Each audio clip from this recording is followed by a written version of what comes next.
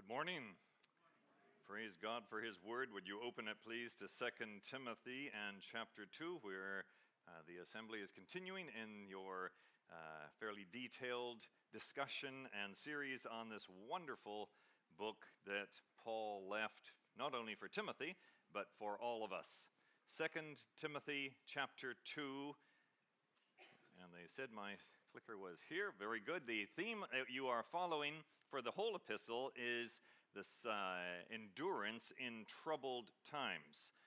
Unfortunately, Paul had them, John the Apostle had them, and Martin Luther had them, and Hillview Bible Chapel has them as well. But that's just part of life when you're in the spiritual warfare of this life we've been called to. 2 Timothy 2, 23 to 26, as we come to the end of the chapter, come to the halfway point of the book, the title the elders gave me was Foolish Disputes.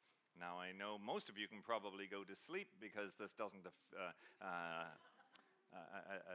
it's not your problem, but just in case it is, it's not part of the servant's strategies, and so we'll see how disputes are to be dealt with or not to be dealt with, and let's open God's Word and read our passage this morning. 2 Timothy 2:23, now flee from youthful lust, that's 22, sorry, that's a good verse too, but that was Sam's verse. 23, but refuse foolish and ignorant speculations, knowing that they produce quarrels. The Lord's bondservant must not be quarrelsome, but be kind to all, able to teach, patient when wronged, with gentleness correcting those who are in opposition, if perhaps God may grant them repentance leading to the knowledge of the truth, and they may come to their senses and escape from the snare of the devil, having been held captive by him.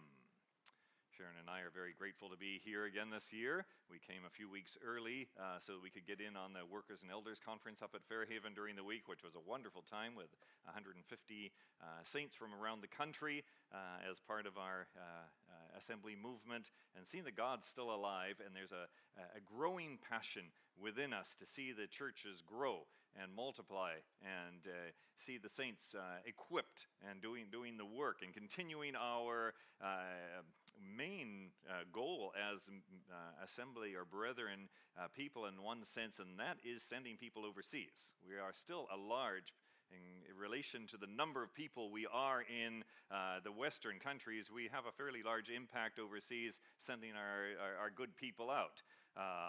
I'm not including myself in that, but thank you for sending Sharon and out 38 years ago. It's been a delight to be in the Lord's service both in South America and now through Emmaus around the world. Praise God, the pandemic's passed in most senses, and at least borders are open and we can travel again. We've already been on 5 international trips this year and look forward to going to the Middle East a week from tomorrow. So you might pray for us as we go into that area of the world. In fact, this message has been a great one in preparation for that, because where we're going is to deal with the Arabic-speaking countries. We'll congregate with a number of our key leaders in Jordan, including Ibrahim and Lena, who have been here, of course. And the Arabs are a very different culture, and sometimes even when they're just conversing happily, it sounds like they're fighting to the Western ear. And so I need to figure out what are foolish disputes and just them talking and then when they break off into Arabic so that I won't understand, then yes. Anyway, praise God that we as believers can learn how to be different than the world and not get into foolish disputes. So I might ask you some questions as we begin here today. What do you bicker about most often? No hands. And spouses, you can't answer. What do you almost enjoy arguing about? Or what do you, who do you argue with most often? What is worth arguing about? Do you argue fairly? Do your arguments achieve positive results? Because sometimes we're forced to argue or discuss. And so sometimes it's not the what, but it's the how in this. One of my most deep hurts in society here in the USA is watching over the last 10 years this whole melee of dissension in our culture. We seem to argue and take stances on so many positions and sides, and we call them convictions, and we seem to be arguing about everything. It stems from our extremist positions on political, ethical, and religious positions. Then comes the pandemic, the logistical decisions by politicians concerning how to control the pandemic exacerbated all this divisiveness. People took extreme stances for and against the measures that were offered or sometimes imposed on us as our society. This seemed to expose the reality that this great divisionism is not just liberalism versus conservatism, because conservatives were at loggerheads with each other. It's divisionism at all levels, creating factions and parties on everything down to masks. My convictions, my rights, what I think everybody else should do according to what I have a conviction about. And that divisionism was just as ferocious in the evangelical church, unfortunately, as in the world. And, of course, our press and our academia doesn't help at all. Results: distrust, isolation, stronger convictions, my rights trump all. The cancel culture is being exacerbated and or elevated. And so the theme of this book at this time is good for us. Endurance for troubled times. There are disputes. We can't say there aren't disputes. They're there. What are we going to do about them? Are they going to be foolish disputes, or are we going to realize that the foolish aspect of conversation that gets heated is not part of the strategy of the servants for the servant? Okay. As servant followers of Christ, and this is what comes before us here in verse 24, the Lord's bondservant, and we'll unpack that in a minute, but as the Lord's servants, as his slaves, as his bondservants, and the teachings of his word, we take very seriously the biblical, moral, and doctrinal teachings of Scripture. Okay? By saying we shouldn't discuss heatedly anything doesn't mean we must not hold strong to the teachings of Scripture. Okay?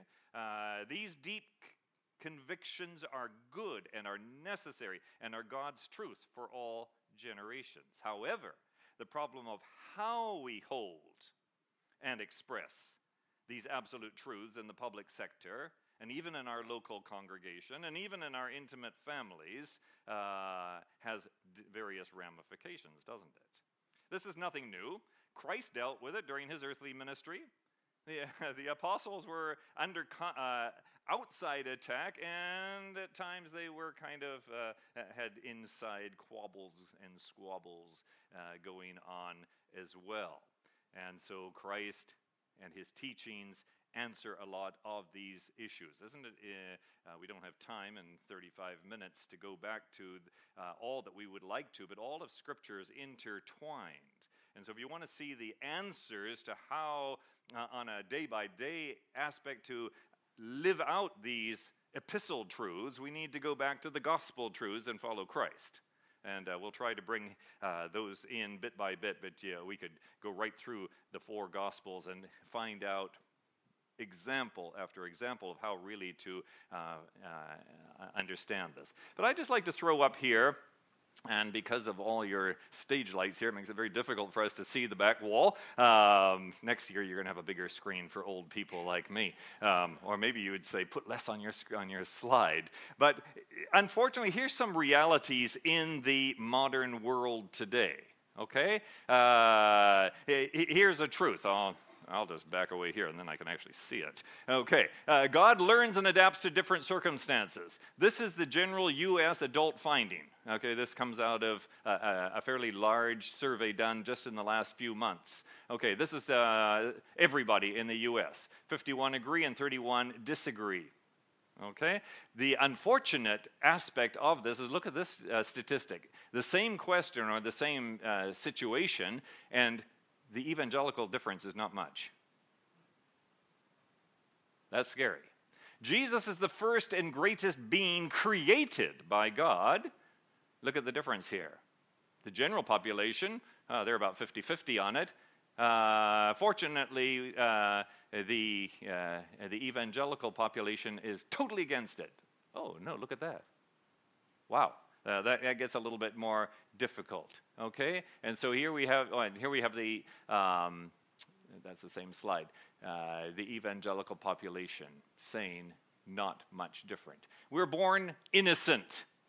The general population basically says, yeah, of course we're born innocent, up to 75% of them. The evangelical population is well over 50% saying, yeah, we're born innocent and then fall into sin. Everyone sins a little, but most people are basically good by nature. Look at the average, the difference. The filtered respondents mean the evangelicals. In general, the difference between the general population and the evangelical population in this survey is very small, and that is very disheartening. Here's one we at least can start working on. The Bible, like all sacred writings, contains helpful accounts of ancient myths, but is not literally true. Fortunately, the evangelicals are down, but we're still in the 25% range there. That's in 2022. That's not good. It should be 0, shouldn't it? Well, okay, at least we're getting one that's a little better here. In sexual ethics, sex outside of traditional marriage is sin. And fortunately, evangelicals are still holding to pretty close to 100% on that one. We give thanks to God for that. We're thankful for this one, too, that abortion is sin. And once again, we're up in the 90-95% range there. But the world, look at that. They're over 50% saying it is. Isn't that interesting? That's not what you would think we hear in the press and in politics today. I'm on the board of our Crisis Pregnancy Center in Dubuque, and we come under attack. And we think that's the majority-held view, but it's not, fortunately, in the world and still not in the evangelical church. But now look at this issue, and we come down to sexual ethics as far as homosexual behavior. The world is still 50% agreeing that the Bible is against it, and that's the way that is truth. The evangelical population is at 25%. So there's only half more of us than the world per capita condemning or holding to biblical truth on this one. And then the more modern gender identity issues. Okay, once again, here we go. This is the evangelical finding. We're not even putting up the world's view on this. But fortunately, in 2020, people stayed at home and thought about it and has got some sense in their head. But it's back up. It's growing again. Okay, and so these are here it is in contrast with the world. They're in favor of it. Worshiping alone, this is getting a little too close to home, or with one's family as a valid replacement for regularly attending church. The vast majority of the world think, we can just turn on our religious service at home, but well over 50% of the evangelical world says that's okay. It works that way, and it's not the best way probably to go. They said I can blank this for a minute, okay, because this is probably all turned off on me now. So here we go. As we get into 2 Timothy, what are we going to do with those kind of issues? We can get on our soapbox and we can divide churches and we can divide families over where we're going to stand on these issues, not so much based on our conviction, but the way we express our conviction. Okay? I'm going to hold 100% to biblical truth. I'm not going to fudge on these ethical issues. I'm not going to move on the doctrinal absolutes, but I can either win people for Christ that don't agree with me, or I can be lovingly working with my family members that may not be believers yet and don't agree with me, or I can ostracize them. Okay? And that's what Paul is telling Timothy here as he's about to leave him. Timothy, you need to learn how to work with the general population. And his epistle, which is one of 3 pastoral manuals that he gives Timothy and Titus and the rest of us that are now in church leadership. Chapter 1, Timothy, hold on to the truth. Chapter 2, be strong, and this is how you do it as a workman. Chapter 3, difficult times are coming. Chapter 3 is a pretty tough chapter, so get your seatbelts on for the next couple of weeks. And then in chapter 4, take these truths and preach them. Okay? And we learn how to do that preaching here in chapter 2. So in chapter 2, Paul gives Timothy 7 analogies or word pictures of what the spiritual Christ follower looks like. The one who can, when we get to the end of the chapter, learn to argue nicely, learn to hold their position strongly, but not divide. Okay? So the apostle starts with, you got to be a spiritual son to start with. Without that, you aren't going to be a church leader. Then you need to be a single-minded soldier. You know what you are called to do. You're going to be the rule-keeping athlete. We do have a manual. We do have a rule book. We live by it. That's not legalism. That's knowing what God wants and saying, yes, coach. Number 4, then we have the long-suffering diligence of the farmer who just sticks it out. The Christian life isn't all glory. It's sometimes just hard work. It's annual routine. It's sowing and reaping. And then in the middle there, we have the perfect example of Jesus Christ. And then he picks it up again with this section that we've now on our 3rd week, starting in verse 14, the transparent goodness of a worker. And that worker is also to be a clean vessel. And then lastly that we're considering today is the bondservant. 7 characteristics. They all need to work together, and they build on one another. They're consecutive as the inspiration gives it to us here. So we need to back up for context to understand this clean vessel. How do you clean yourself? Verse 22. Well, it's proactive. You go on the offensive. You agree with what Scripture says, and you flee from youthful lust. It's proactive. You pursue, and it gives us what we should flee from and go after. And then in verse 24, at the end of verse 23, moving from 22, moving into 23, this verse can be linked, even though it's my first verse, it can be linked back to the section before it as the second way to clean your vessel. Okay? It can be linked to it in the sense that it's reactive. Don't get entangled with useless arguments. Just back off at times. Okay? You remember that Sam told you that there are not 2 kinds of vessels prepared for the Lord, and you're either just one of the old earthenware jars, and you're just, that's what the Lord made you to be, is just, to clean out the bathroom and be that bucket. And the others, and some of you are crystal over here to hold the finest of sparkling waters for celebration use. No, the dirty bucket can become the clean goblet. Okay, and this is how. It's proactive and it's reactive. Well, many commentators say no, verse 23 really belongs to the next section, and it probably does. And so we're going to look at number 7 of the 7 characteristics or analogies or word pictures of who the faithful, proactive, God-seeking servant of Christ, what he looks like. And he's called here in verse 23 a bondservant. Okay, having explained the futility of trying to correct or teach through debate, Paul now offers a different approach in just a few phrases. He describes the ideal Christian leader and his action and activity in this area of divisionism. USA 2022, and November is coming. Okay, How are we dealing with that one? Verse 24, he introduces us to the Lord's bondservant. And he says the Lord's bondservant must not be quarrelsome. Okay? Who is the Lord's bondservant? Well, we learn here that the Lord's bondservant is the same word for slave. It's the same word for somebody who's a full-time servant in the house of another person. Now, this can be translated both the slave and the negative sense, as well as the voluntary one who gives himself to his master, like the ear being nailed to the doorpost in the Old Testament.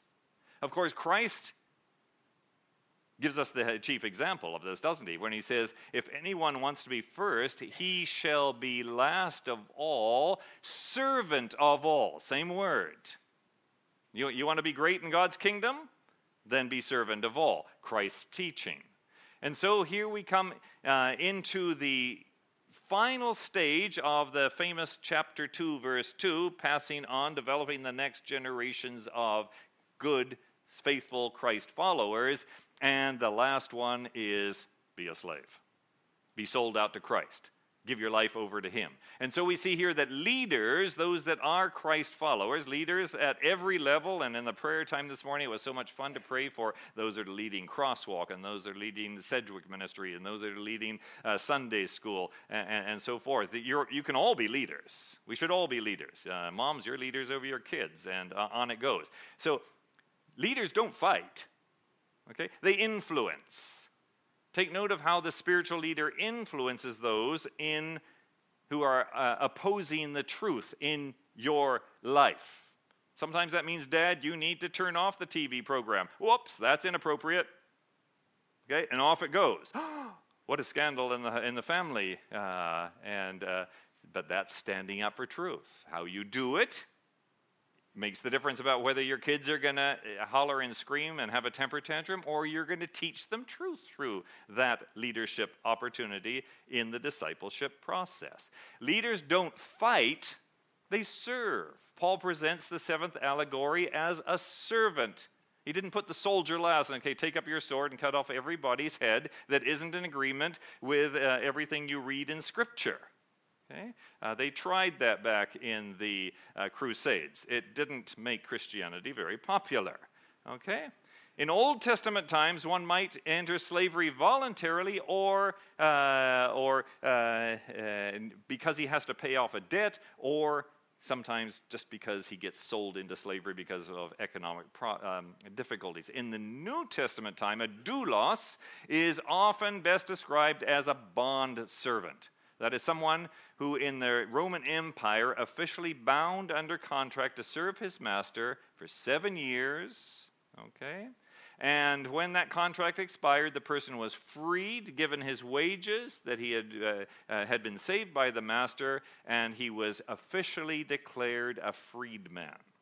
So we have both views in Scripture, don't we? We have freedom in Christ, Galatians 5, and here we have the bondservant. And so this is the person who says, yes, I'm free in Christ. I'm free to be his slave. The reality is that we're all slaves. And every moment we make a choice to either be a slave to sin and the flesh, or to be a slave to the Lord and our sovereign one. There's really no time in which we aren't a slave. You're never an independent. And we Americans think we're all fifth wheels and can do our own thing and spin off and be free. We're not free. So we may as well choose the right one to be associated with and be a bondservant. It's liberating. Okay? Christ himself said, or it said of Christ in Philippians 2, he emptied himself, taking on the form of a, same word, bondservant, being made in the likeness of man. For what purpose? To redeem us, to pay the price for our salvation, and we praise God for that. As a result, one day, 3 verses down, he's going to be worshipped, and every knee will bow and call him Lord. And so in the church age, that's us. In the church of Jesus Christ, we are slaves of Christ. 1 Corinthians 7:22 and 23. He who was called in the Lord while a slave is the Lord's freedman. Likewise, he who was called while free is Christ's slave. You were bought with a price. Do not become slaves of men. Ephesians 6, 5 and 6. Slaves, or the doulos, be obedient to those who are your masters according to the flesh, with fear and trembling in the sincerity of your heart, as to Christ. Not by way of eye service as men pleasers, but as slaves of Christ, doing the will of God from the heart. So why so much emphasis here on the doulos? Verse 23. Why have we spent so much time in verse 20? Let's get to the meat of verses 24 and following, where it gives us all the how-tos. And the reason is because if we get the concept of the doulos right, then the rest won't be so difficult to swallow. Okay? If you see yourself as a slave of Christ, as a servant of Christ, bound to Christ, sold out to Christ, he's your master. Even though there may be some chief at Apple or at HP who seems to be calling the shots, the Lord's calling the shots. And as you submit to him in all his benevolent, kind, gentle leadership, then it's not so hard to face the problems of this world. So that's the reason we want to become strong and understand what this aspect of the doulos is all about. Okay, so now we move on to see that in chapter 2 here, that we are called to refuse these aspects of foolish, ignorant speculations. Okay, we'll come back to this slide in a second here. Verse 23, refuse foolish and ignorant speculations, knowing that they produce quarrels. Refuse is the imperative. It's not a suggestion. Foolish comes from the Greek word moros, and you don't have to be an etymologist to know what English word we get from that. Ignorant, well, that's just what lots of people call me, so I understand it quite well. It comes from the synonym of uninstructed. Okay? Haven't you noticed that it's the least informed people who have the strongest opinions? A true teacher is a person knowledgeable on that subject who calmly states the facts or the reasoning, and it becomes obvious, understandable, and non-speculative, and is reasonable. Okay, that's where we want to be as believers. Knowing the dogma of Scripture and being able to express it without foolish and ignorant speculations, controversies. The Mounts in his Bible dictionary says that means to contend about words. Speculations, to contend about words. By implication, to dispute about trivial things. Swindoll summarizes it this way: a person cleanses himself or herself by rejecting, or literally begging off, what Paul calls moronic and uninformed speculations. And he quotes 1 Timothy 6:4 and Titus 3:9 that we'll see in a minute. This includes pointless debate with other believers as well as with those outside the body of Christ. So what are classified as speculations or controversies? Now, the Amplified Bible gives us a little commentary. But we have nothing, verse 23, we have nothing to do with foolish and ignorant speculations, useless disputes over unedifying, stupid controversies, since you know that they produce strife and give birth to quarrels. And it's interesting as we see here that this theme is constant throughout these three pastoral manuals, 1st, 2nd Timothy, and Titus. 1 Timothy 1, 3 and 4, remain on at Ephesus so that you may instruct men not to teach strange doctrines, not to pay attention to myths and endless genealogies, which give rise to mere speculation, rather furthering the administration of God, which is by faith.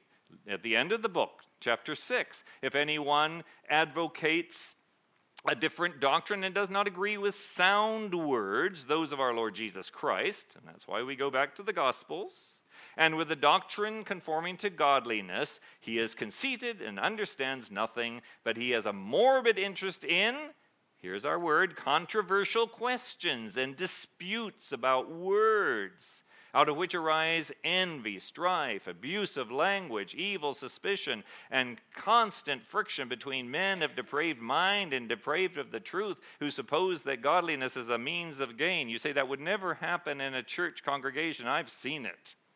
I was in Switzerland a few years ago, and one man shared in the Lord's Supper, and apparently, it was all in German, so it was German to me, but apparently another brother didn't like what he said, and he stood up and he countered him, and then we had a nice debate. I don't remember whether we had the audacity to break bread at the end of that or not, but it wouldn't have been very appropriate. Then you move into the second epistle, and in chapter 2 at the beginning, Dan Cozen stole my thunder because this whole issue starts back at the beginning of the paragraph in verse 14. Remind them of these things and solemnly charge them in the presence of God not to wrangle about words, which is useless and leads to the ruin of hearers. In fact, if you want to, while I'm talking, write down those words you love to discuss, and the issues and the names we give different people, and so we get pretty heated over it. Then you have our verse that we're dealing with here, and then you move on to Titus, and once again the subject comes up. But avoid foolish controversies and genealogies, and on goes the verse. And so why not? Why don't we want to get in that kind of situation? Because they create quarrels. I had a brother, he was 2 years older than me, he was a pain in the neck, and I was his kicking bag or his punching bag, and to the point where my parents dug out our semi-basement and made a bedroom under the house so he would get away from me, and I am alive to this day because of their grace in getting me away from my quarreling brother. Well, that's just kids. Kids have that. Hopefully we grow up to love one another. But we do tend to quarrel. Some of us have a tendency, we kind of enjoy it. Swindoll remembers his days in seminary. I've engaged in more than one rousing seminary squabble and enjoyed the mental sparring a great deal, he admits. But it's a lousy teaching tool. I don't remember changing my position on a significant point of doctrine, nor do I recall influencing someone else to shift his position through the spirited counterpoint debating. Isn't that true? But what do our quarrels produce? Okay? What do they produce? They don't produce anything of value when it ends up in quarreling. That's different than teaching. And so here in the context, Paul says there's no room for two kinds of controversy. Number one, stupid controversies. That's the word moros, okay? It's a little strong of a word, but that is where it's at. Ray Stedman, who used to preach down the road here in one of your big churches, in his commentary says, Paul is talking about moronic controversies, foolish, trivial matters, which even when they are settled after long and loud debate, do nothing for you. They do not advance the Christian cause in the least. And examples of that, well, Dan gave you a whole bunch a couple of Sundays ago. But people have very heated debates over things like who is that final world figure going to be? What is the 666? I thought it was my first credit card I ever got back when they only had 9 digits, and the middle 3 were 666. See, it's the credit system. I didn't preach a sermon about it. People get into heated arguments over, was Jesus crucified on Wednesday, Thursday, or Friday? Okay? And churches set up their own little church denomination over issues like that. Okay? The use of instruments in the church. Secondly, we're not to argue over senseless controversies. I love how Ray Stedman defines these. This word really means unlearned, arising out of ignorance. As such, it refers to questions that are basically insoluble, we do not know enough to answer the questions that are being asked. And this even gets into doctrines, brothers and sisters. There are areas of doctrine that we cannot definitively say this is exactly what God means, because God is bigger than us. And there are issues in Scripture, such as the Trinity and the deity and humanity of Christ, the hypostatic union, and how much sovereignty and how much free will is involved in the salvation process. Don't divide over these issues. Stand on the truth that you understand. When you can't figure it out, go to your church leaders and sit down with them, and they'll tell, in the best they have been able to understand it, this is what we believe in this local congregation. And if you can't handle what the way they look at some of these issues, well, praise God, that's one of the reasons there's a multiplicity of congregations around. It's better to move congregation than split the one you're in. Please do that. I like Hillview. Okay? Oh, only 3 people left. Okay. Okay. Stedman continues to say, for example, take the mode of, oops, that's a bad one, baptism. Can you prove from me you have to go down into water? I believe it. I practice it. I stand on it. I don't want to attend a church that doesn't use immersion baptism. But where did they baptize 3,000 people on the day of Pentecost in Jerusalem? You take a trip to Jerusalem and look for a river that big. Okay? Maybe they did. I don't know. But I'm not going to argue about it. There's lost souls out there that are more important than figuring out where they or how they baptized 3,000 on the day of Pentecost. Are all the gifts of the Spirit active today? No, they aren't. Nope. I'm going to stand on cessationist position on the gifts of the Spirit, and that is gospel truth. Be careful. Be careful. I'm not saying I believe in it or against it. Just don't divide a church over. One cup in the Lord's service. There's churches during the pandemic where the governments insisted they use multiple cups. The congregations don't like that. They like one cup, and they're allowed to. Okay, they have their reasons and their verses. And now that they're out of the pandemic, the churches are dividing because some in the congregation say, oh, well, I really don't see the doctrinal or scriptural basis of only having to have one cup when there's 200 people in attendance, opposed to those that want to go back to it. There's a country in South America where 400 assemblies are 200 over the issue, just at each other's throats over that issue, ruining our movement because of that issue. This falls into this category. Okay, so it does happen. Okay, and of course, other more recent things sometimes have divided us over it. So, how to avoid it? Let's see if we have these answers. I don't, but Scripture might. 5 points. One is negative.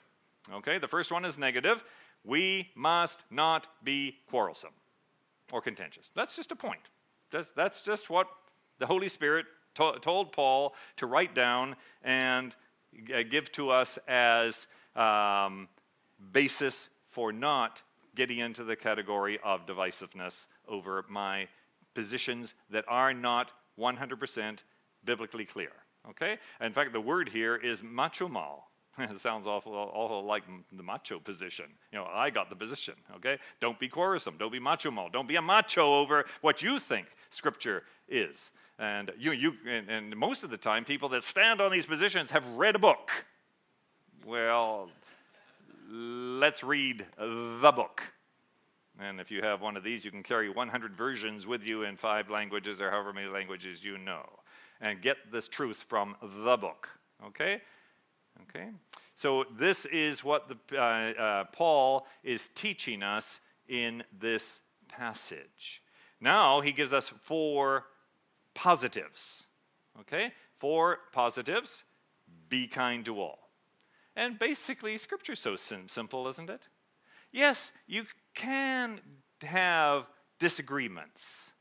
You can stand firm and not budge an inch. Just be nice. The elders here at Hillview would love that. If we could just be nice to one another. We've proved to be gentle among you as a nursing mother tenderly cares for her own children, Paul said to the Thessalonians. Christ said in the Beatitudes, blessed is the peacemaker, for he shall be called a child of God. Number 3, the second positive, is able to teach.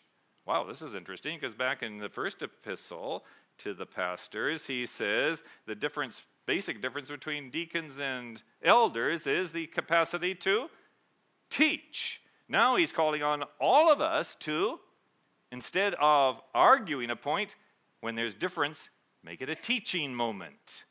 Moms talk about that all the time. Teaching moments for their kids.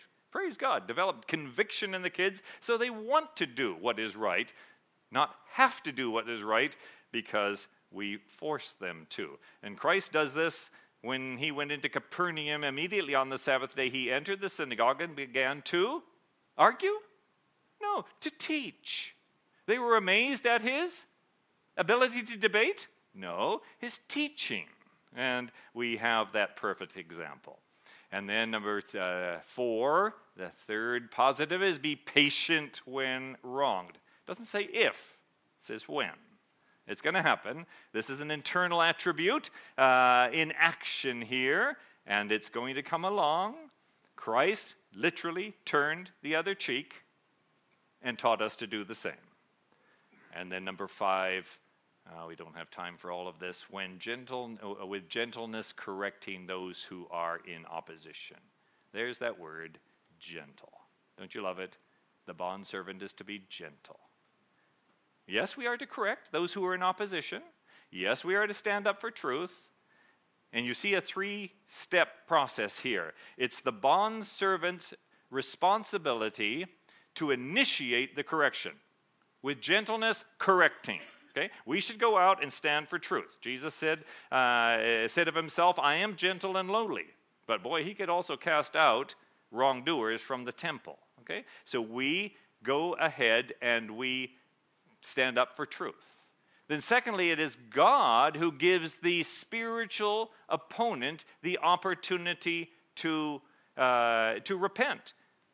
If perhaps God may grant them repentance leading to the knowledge of the truth. Okay? The term in hope that, or if perhaps God, does not imply that God hesitates to give repentance, but that human beings often refuse to accept it. Paul presented repentance as a gift given, and if you give them the opportunity by taking the initiative of saying, no, that's not right, here's truth, look at it in Scripture, then they can repent of their position and come to truth. And then thirdly, it is the responsibility of the opponent to come to his senses, as it says here, and repent. And they may come to their senses and escape from the snare of the devil. Here we see spiritual warfare. It is Satan who has blinded their minds and keeps them out of truth, having been held captive by him to do his will. And so the stance of the Christ follower moves from the argumentative and the divisive to the conciliatory, the teaching, standing for truth, reaching out to them, allowing God to do his work in their hearts through his word, and then bringing the person to understand Scripture and repent, come into line with God's way of thinking and change. So let's see, what about being practical here? If you were quarrelsome and made harsh statements during the pandemic, have you made that right with those people? Number 2, if you were wronged recently, whether pandemic issues or family issues, or you lost your job, which didn't seem to be fair, how are you reacting? Resentment, retaliation, gossip, or patience? Waiting, analyzing, learning to forgive wrongs, responding with kindness. Or number 3, who does this remind you of, this whole process? Not quarrelsome, kind to all, able to teach, patient when wronged, correcting with gentleness.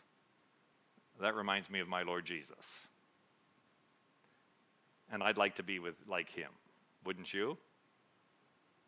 Jesus said, follow me and I will make you. And I think we could plug in here, kind to all, able to teach, patient when wronged, correcting with gentleness. Lord Jesus, we thank you for your word.